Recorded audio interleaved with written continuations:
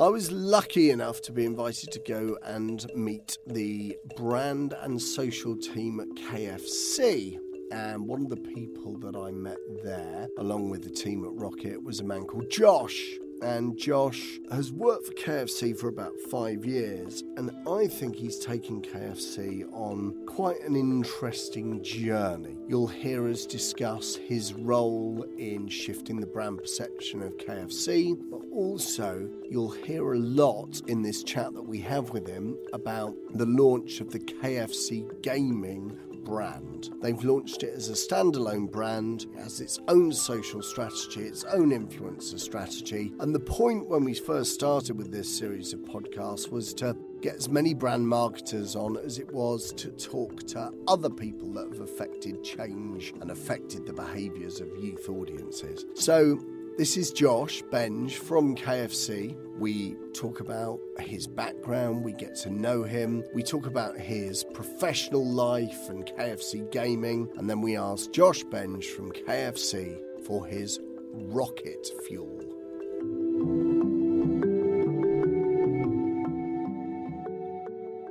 So the first thing to say is Josh Benge from KFC, thank you very much for doing this week's edition of Rocket Fuel. Thank you for having me. No worries. So, Josh, first section of the podcast is to get to know you. Why don't you bring to life your career thus far? How have you ended up with this job title of Brand Engagement Manager, Social Gaming and Partnerships at KFC? What's taken you to, what have been the twists and turns to get you there? Sure, okay. I think my title is a lengthy one and it'll probably take some explanation, but I guess in essence, yeah, I look after social media for KFC, and that includes gaming and our influencer program and our partnership program. I kind of fell into social, really. I always knew that I wanted to get into marketing. I didn't quite know what type of marketing I wanted to get into. And I joined an agency, a very small digital agency who are digital and social focused, as an account executive. And I started off looking at banner ads, websites. I was working on SeaWorld or Sea Life in the UK. I was filling in the content on their website and stuff like that. So very, very digital focused stuff. It was interesting. It was fun. It was fine. But within a few weeks, an opportunity arose in the social team for Pepsi Max, and I thought, oh, this sounds interesting. This could be a bit of me. Still within the agency? Yes. Sorry. Okay. Yes. So on the Pepsi team, they represented the whole PepsiCo portfolio. So. Wow. I moved on to their social team to become a community executive, which essentially means I was tweeting on behalf of the brands. So Pepsi Max, Doritos, Gatorade, Mountain Dew, all very fun, quite forward, fast-paced brands, which was good.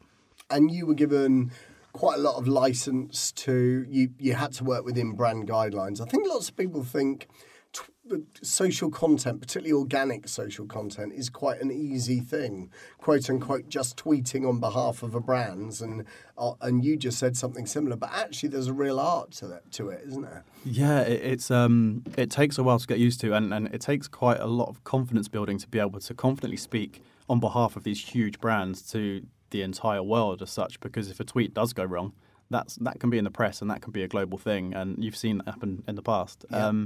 So yeah, it can take a while to build some confidence up in that, and I think what's quite difficult being agency side is that I had several clients that I was working on, and I was tweeting on behalf of several different brands who have very different tone of voices and ways of speaking. So cutting your cloth in the early stages in that world is quite tricky, and developing a tone of voice for each of these brands is quite hard. And you tend to find with some of the bigger brands that have a head office in the States, they have much more control around what you can and can't say. So we had quite a lot of freedom, but there was often quite a few approval processes to get through as well if we ever wanted to be a bit more risque. Okay. Give us an example. Sorry, I'm fascinated by this. Doritos are slightly posher than Pepsi Max, are they? Bring one difference in tone to life, if you can. I can kind of go through them. I guess Pepsi Max has that kind of cool older brother. Yeah. You know, when they're going up against Coke, who are very wholesome and family and all together, Pepsi went for the kind of cool older brother, edgy vibe. That was kind of easier. That was more just speaking in a social tone that the general public does. At the time, Doritos had a mariachi band representing all of their advertising. Wow. That was more difficult. Yes. Having to speak and as a mariachi band may speak was tough. I've got grand visions of you meeting the person in other territories that's tweeting on behalf of the mariachi band in other territories. That would be amazing if the mariachi band could get together across the globe through the other people that are writing social content. Yeah, I mean that would have been probably would have helped us out a little bit, to be indeed. honest. But no, I didn't. Unfortunately, I didn't get to meet the mariachi band. Fine. They were switching to their new strategy for the Bold, I think, something along those lines.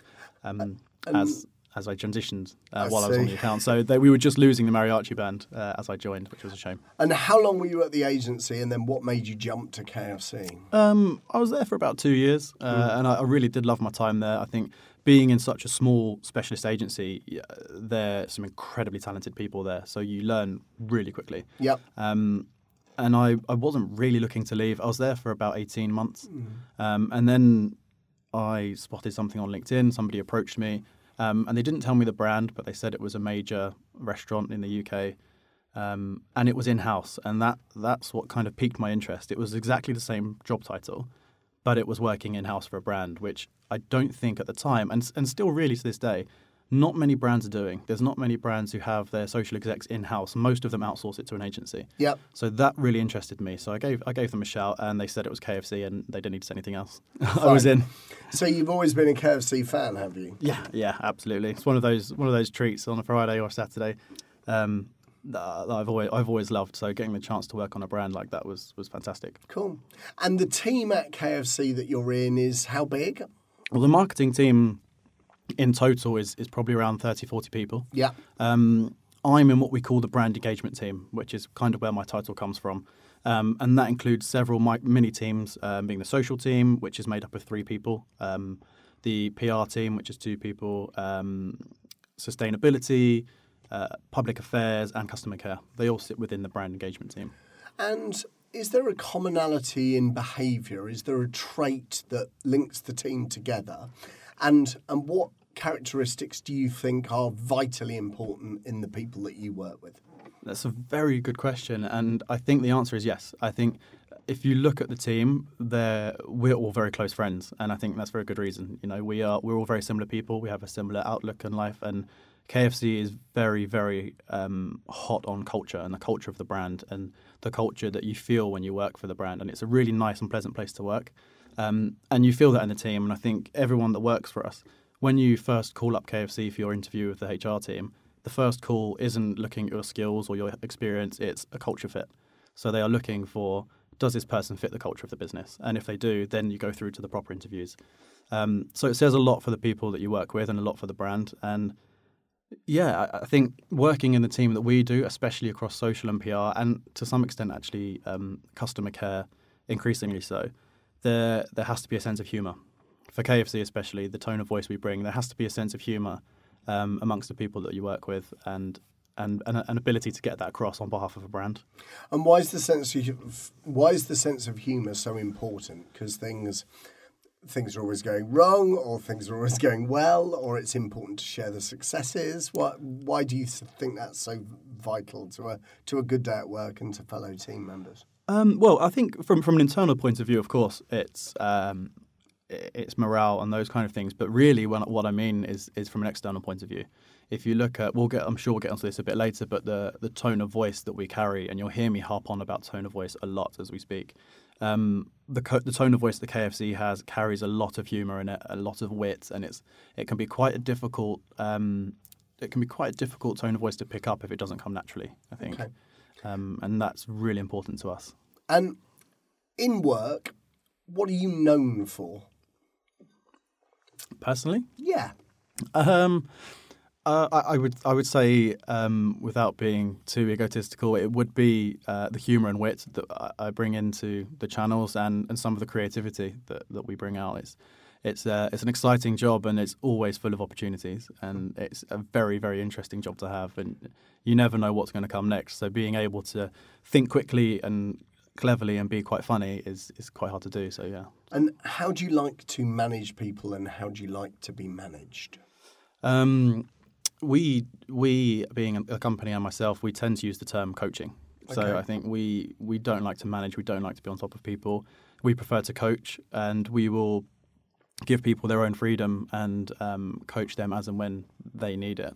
I think it's important to be able to have your own space. And if you look at some of the things that we get away with on our channels, that is purely because of the trust that we're given throughout the company to myself and to my team, and from right the way through. So that's kind of how we prefer to do things. Okay.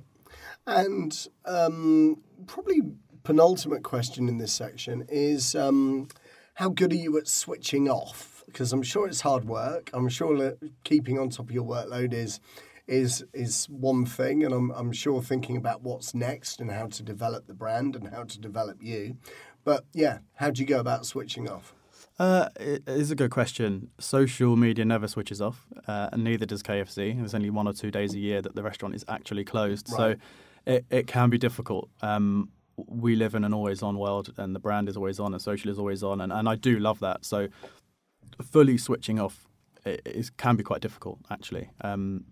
But it's not that the people speak a lot about work-life balance and trying to get that right. And for me, it doesn't feel like I'm working as such if I'm just scrolling through some tweets and sending some silly stuff out. So I'm not concerned about it, but I do not switch off that often. And we'll come on to this more when we go into detail about the role and about the brand. But how much of your current job is about being reactive and how much is being proactive? And how often do those things change on a daily basis? Sure. I think if you had a presentation at an agency and a slide, you'd probably say we plan about 60%, 70% of our content, Okay. and the rest is reactive. In reality, the vast majority is reactive, but they tend to just be a tweet. So it's not content production. I see. Yeah. I see. And does that rather suit you? Do you like being able to almost have the security of knowing the direction you're going in? Yes and no. I think I like to have a content plan in front of me where I can see everything that's coming up over the next few weeks. Absolutely. But then at the same time, the best performing content is always the stuff that is reactive and reacting to something that's happening in the real world and jumping on it quickly. That is always the most successful. So, Josh, before we end this section, bring to life how you unwind, bring to life how you let your hair down, bring to life what happens. Bring to life something about you outside of the workplace. Shameless plug. I do actually have my own podcast. Oh, okay. It's not like this. It's a comedy chat show with 3 best friends from school. Believe me when I say that we use the term comedy loosely. Okay.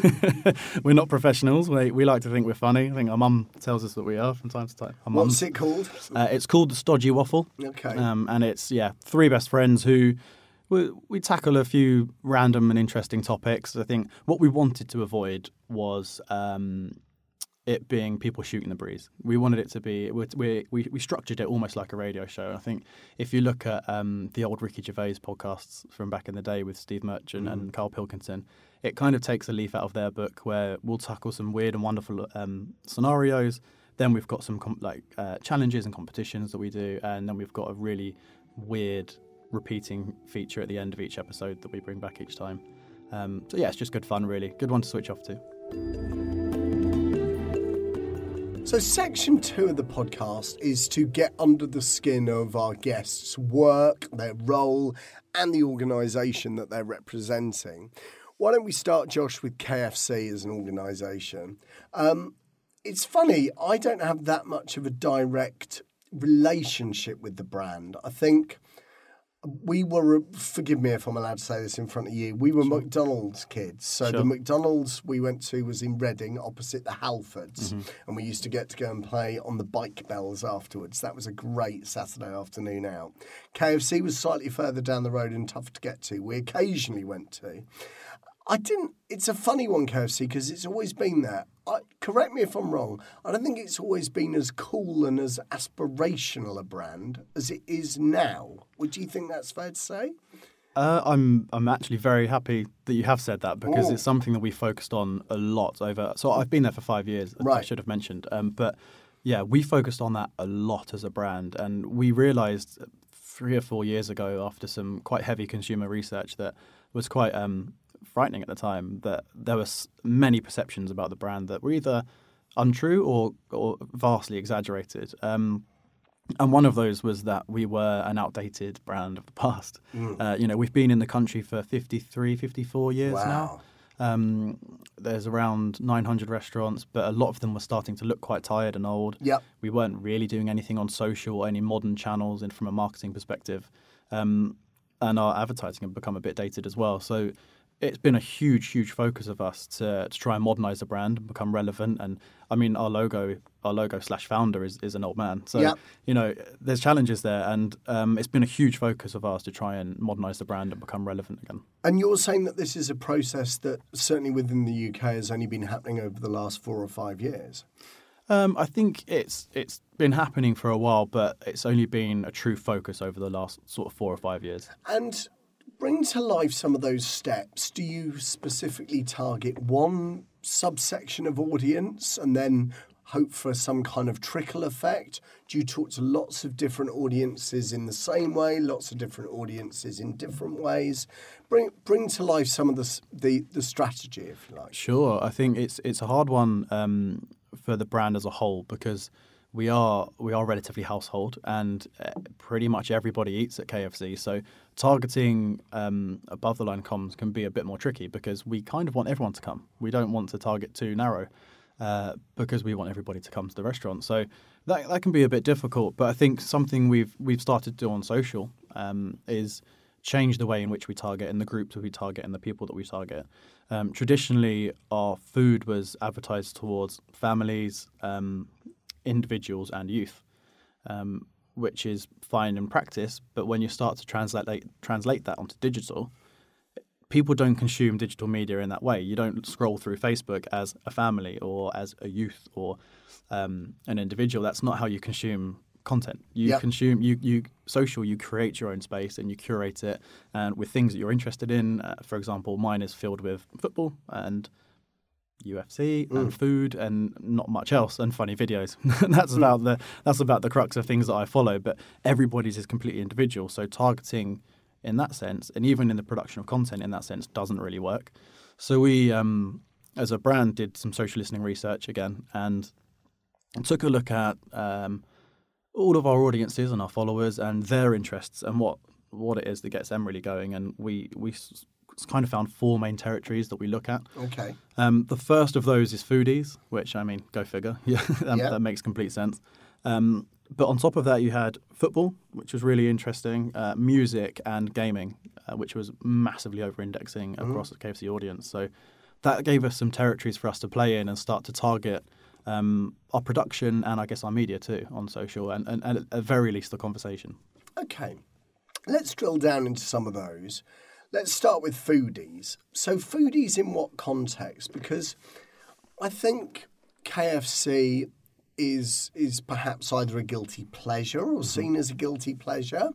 You're saying, how are you defining foodies in that instance, I suppose is what I'm saying. Sure. I mean, that's completely fair. And it's something that we actually try to tackle a little bit and try and prove our foodie credentials. Yeah, go on. I mean, we define foodies as people who have an interest in food. And I guess, yes, that is broad and anybody could say I have an interest in food. But anyone who kind of takes things a little bit further than just going to your normal supermarket, people who cook at home, people who go to restaurants and try out different things around the world, anyone who's just a slightly more above interest, a slightly higher interest in food than everyone else.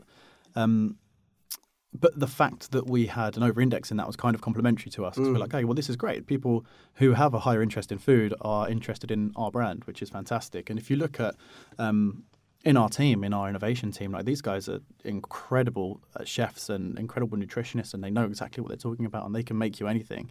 And the perception is that because of the brand, that you probably wouldn't imagine that. I don't think. No, but we really do, and there's a lot of development that goes into a lot of our products, and we're always trying to be a bit more foodie by nature. So let's jump on football and gaming, because football is an expensive place to get into, particularly in the UK. So from a brand perspective, is that something that you consider? Do you consider brand partnerships with various footballers and then run in the other direction? How's your journey been gone, and is it still going as far as it relates to football? There's a few different ways I guess I could tackle that, and one of the ways is to look at football and gaming together. Okay. Football, as you said, is expensive and it's huge and it's crowded, and it's very difficult to get into. And if you look at KFC in the UK, we have a very decentralized company where we are completely separate from the States and the other markets across the world, which comes with many pros and a few cons. Yeah. The pros being that we have complete creative freedom and license and we can act as our own business, which is great. The cons is that you don't have the pool of funding that you would have if you were global. So we can't afford to work with the big name players or big sponsorships or brand stadium branding and that kind of stuff. So to get into football is difficult. We tend to do it through commentary on the social channels, more tweeting about things that are happening, commentary on the clubs or games and things like that. We don't go too far into it. We want to make sure there's always a reason for us to be speaking about it. Okay. But they always seem to perform really, really well. Usually when you have a slight dig at one of the teams, It seems to work really well. But gaming is huge, but almost the same size as football, but people just don't realise it yet. So it's much easier to get into. Many brands who are doing it, of which there's not many, but many brands who are doing it are doing it in the way that I think you would approach football. They'll go for a big sponsorship, they'll sponsor the big tournaments or the big teams or the big players, and get mass exposure within that market, which is fine, but that's not really the approach that we like to take. So what are KFC doing? It was my next question anyway, but what are KFC doing in gaming? Because this is quite special, isn't it? Yes, yeah, this is my my pet project and I love it. We've set up essentially what is a new brand, so KFC Gaming. It has social channels across all the major social channels, and we're working almost as a content publisher, but just on the commentary of gaming. So anything that's going on in the space, plenty of memes, any sort of gaming culture, any news reviews, and we're very much acting as the community. The thing with gaming is that it's a huge space, but they're brutal if you get it wrong. The other thing that occurs to me is that, and look, I work broadly for a youth marketing and youth content business, so I have some idea. But I think some of our listeners will be aware that gaming means a million different things to a million different people. Are we talking about 32-year-old men playing FIFA on PlayStations? Are we talking about 13-year-old people playing? Do you know what I mean? What are you talking about when you mean gaming? Yeah, okay, fair. I mean, gaming is hugely broad, and the numbers that we have, it's 1 in 2 people could be classified as a gamer in the UK. Yeah. But that would include things like Candy Crush and that stuff. That's not where we are. We are you're kind of your everyday gamer, but console and PC gamers really, and we're kind of staying a little bit away from the esports extreme section of it. I think when we very first sat in our strategy meeting of how we approach this, we kind of came up with the analogy of Top Gear, which is a specialist show about cars, but it's not your hyper performance cars. It's not the real detail. It's more your everyman. It's a show that everyone can enjoy, if you like cars or not. And that's kind of what we've tried to do with gaming. We've tried to make it more accessible to everyone. And this will manifest itself across your social channels, but also in some of the social content you're creating as well. Is that a fair summary? And in some of the influencer executions? Yeah, absolutely. I mean, well, we are treating it very much as its own brand. So it has its own content plan, it has its own content creation, it has its own influencer partners. So as I mentioned, we haven't done traditional sponsorship, but we haven't badge slapped anything. What we have done is built everything organically. There's no traditional media spend. All of our reach is gained via influencers. So the entire reach program is through partnering with influencers. So it's very much about being authentic, not forcing our way in, and being credible and leveraging the influencers' credibility and authenticity too. Okay. And in terms of the takeaways for people listening, and we'll come on to the kind of rocket fuel section in a moment, But I do want to stay with KFC gaming because, one, I think it's quite special, and two, it's something I know is a labour of love for you. Mm-hmm. But what are brands doing where they do mess it up? Because you've said if brands mess it up, or if brands look a bit like an uncle at a discotheque, Yeah. then it can go wrong. What are the pitfalls brands can fall into? Yeah, the gaming community are brutal, and they will let you know if you get it wrong very, very quickly.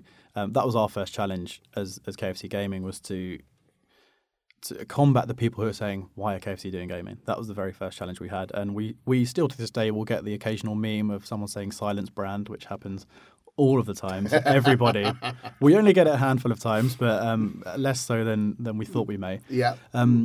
But I think where brands do go wrong, and it is very much in that kind of the sponsorship space. Like sponsoring a tournament or a team is fantastic, and you do get exposure within a hard to reach market for sure. But then there's no value exchange there. You're not adding any value. So if you do start to provide commentary that comes out of place, that feels out of place, if your content is wrong, then you really, really get called out for it.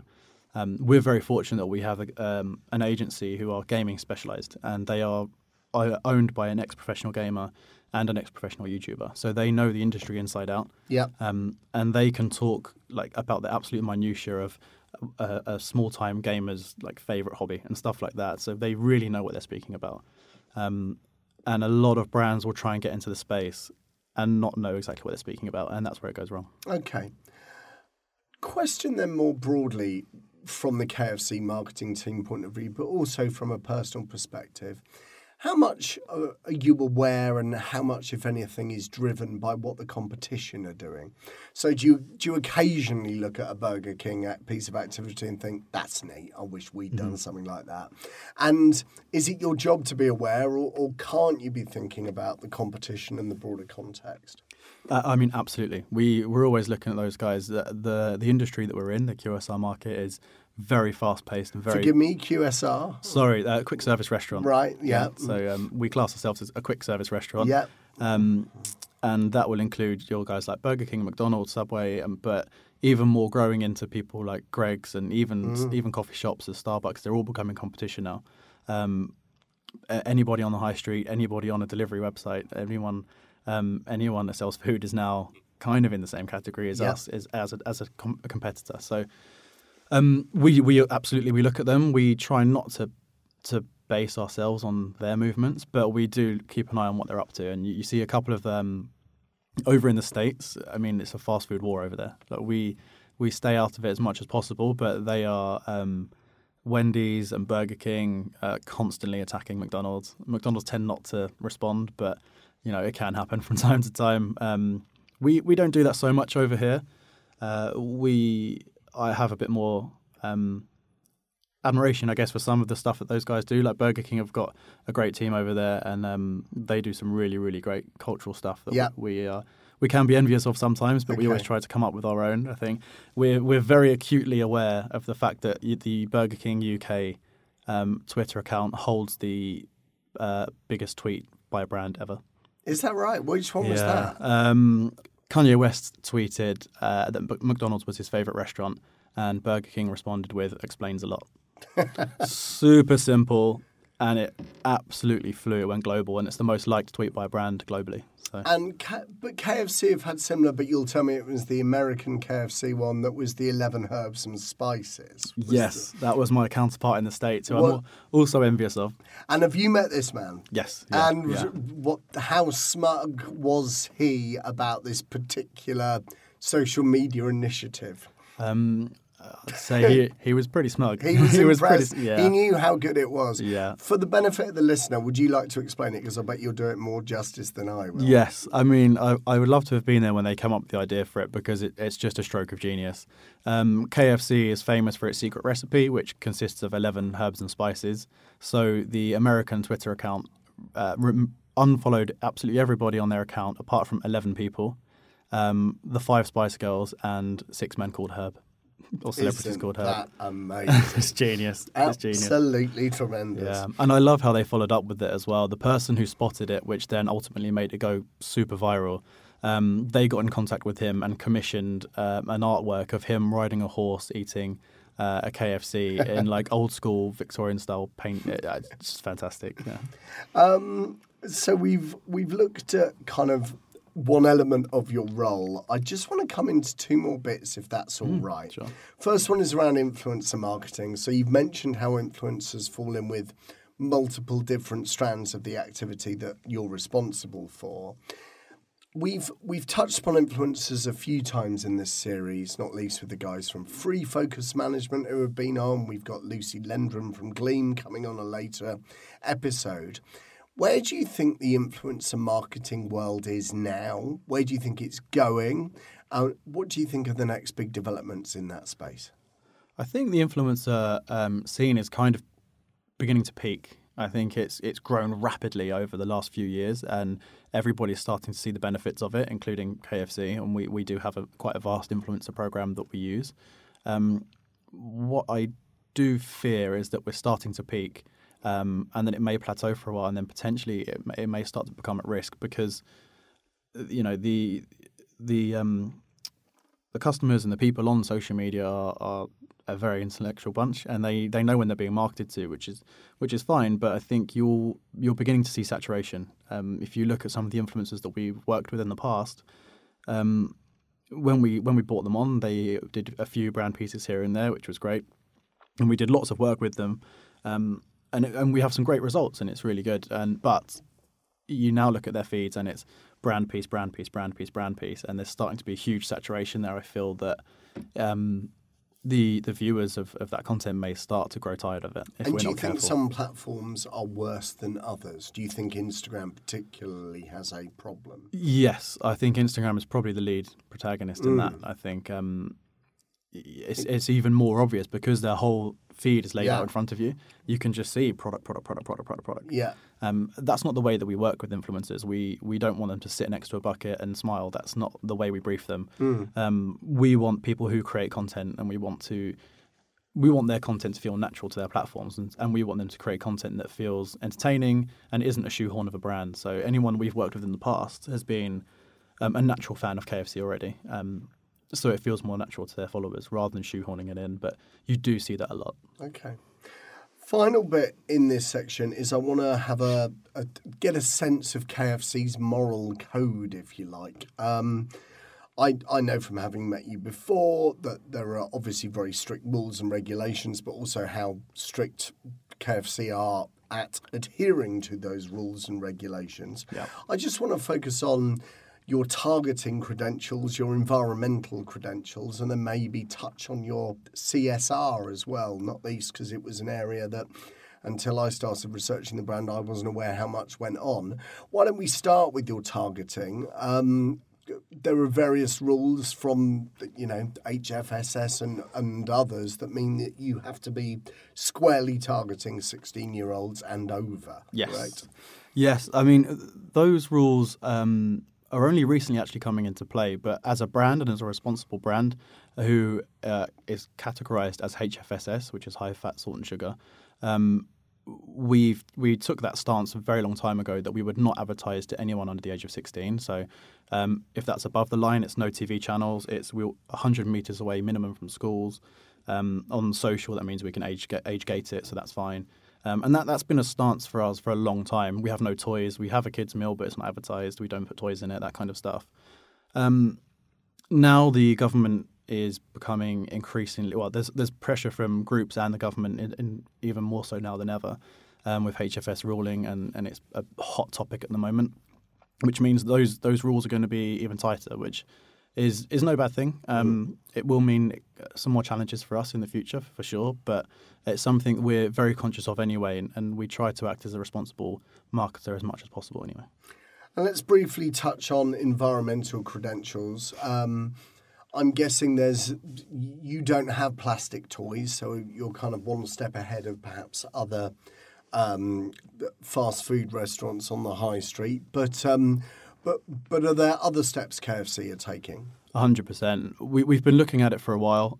Plastic straws, of course, we do have an abundance of, and it's something we're looking at. The plastic straws, issue is probably the one of the moment, and everybody is looking at plastic straws. And of course, it's something we're looking at, and we desperately want to fix that and bring in a more sustainable alternative. But there are other areas that we're looking at too that actually have vastly greater improvements and reductions in plastic. So removing sauce sachets, for example, and bringing in pumps is about 4 times as much plastic reduction as straws is at the moment. Wow, okay. The wet wipes, again, almost double as much plastic as the straws, so we're looking at removing those and bringing in an alternative. So there's a lot that we're doing in the sustainability space and environmental space to make improvements, and you'll be seeing a lot more from us on that stage soon. Okay. And then let's just briefly, while we're feeling good about KFC, jump on the KFC. It's the KFC Foundation, is it, that I should be talking about? Is that? Yes, the KFC Foundation is a charity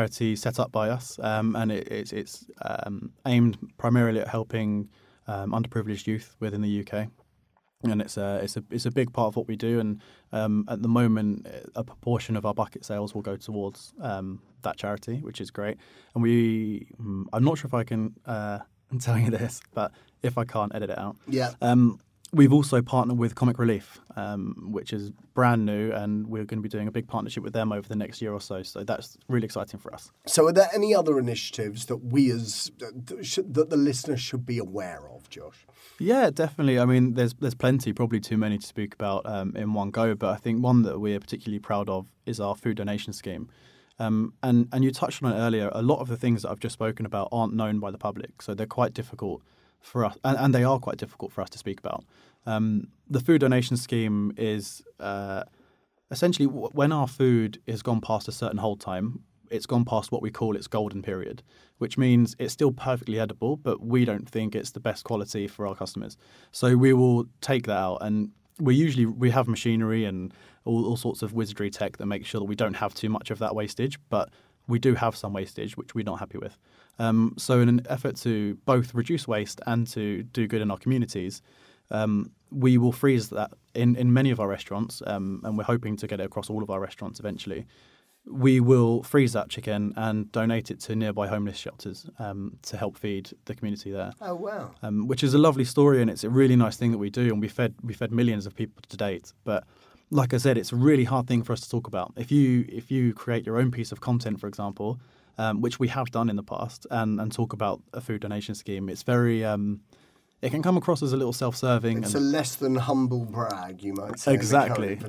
Yeah, okay. And you want people to know these good things you do, but you don't want to be patting yourself on the back too much. Sure. And that's where I think the power of influencers and partnerships that we have is so huge. We used to have a big partnership with Unilad, and they were tasked around speaking about those misperceptions that we spoke about earlier.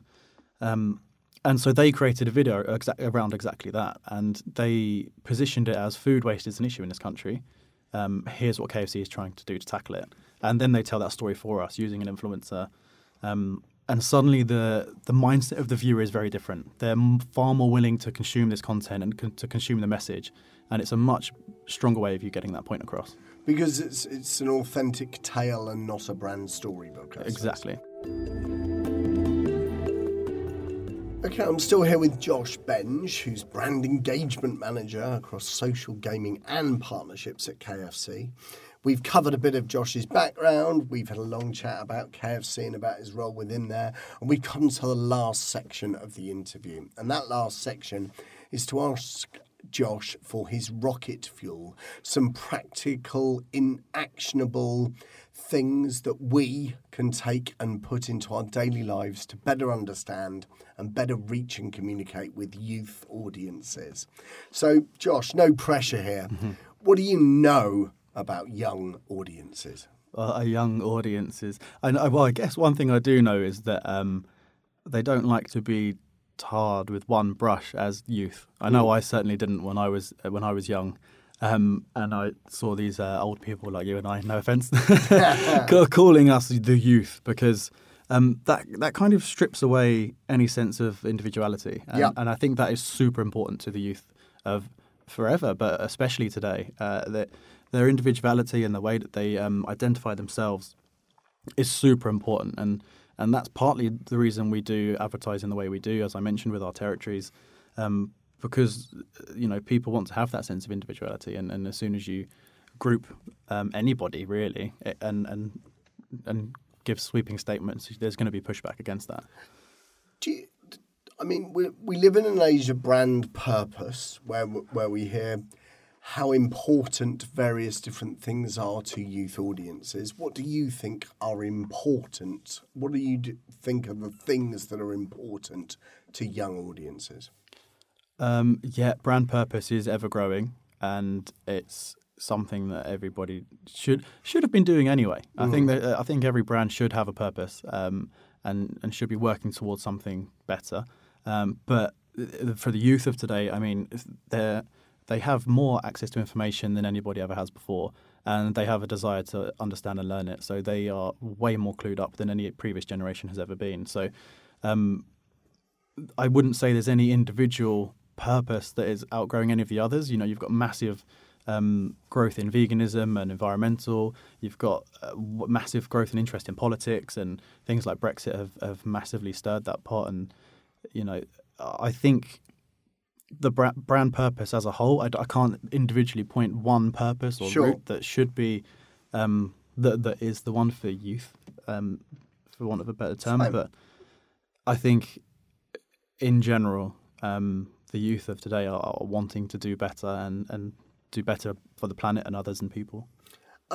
What has changed about the way young audiences behave, whether it be in their media consumption, whether it be in their behaviours beyond media, and what do you think is going to be the next big change? Consumption of media has gone from big screen to small screen quite quickly. I think it's a misconception that TV is dead. It's absolutely not, and that's me coming from a social point of view. But the way in which we consume TV has changed massively, especially with things like subscriptions-based services and the ability to do it on mobile, on a tablet.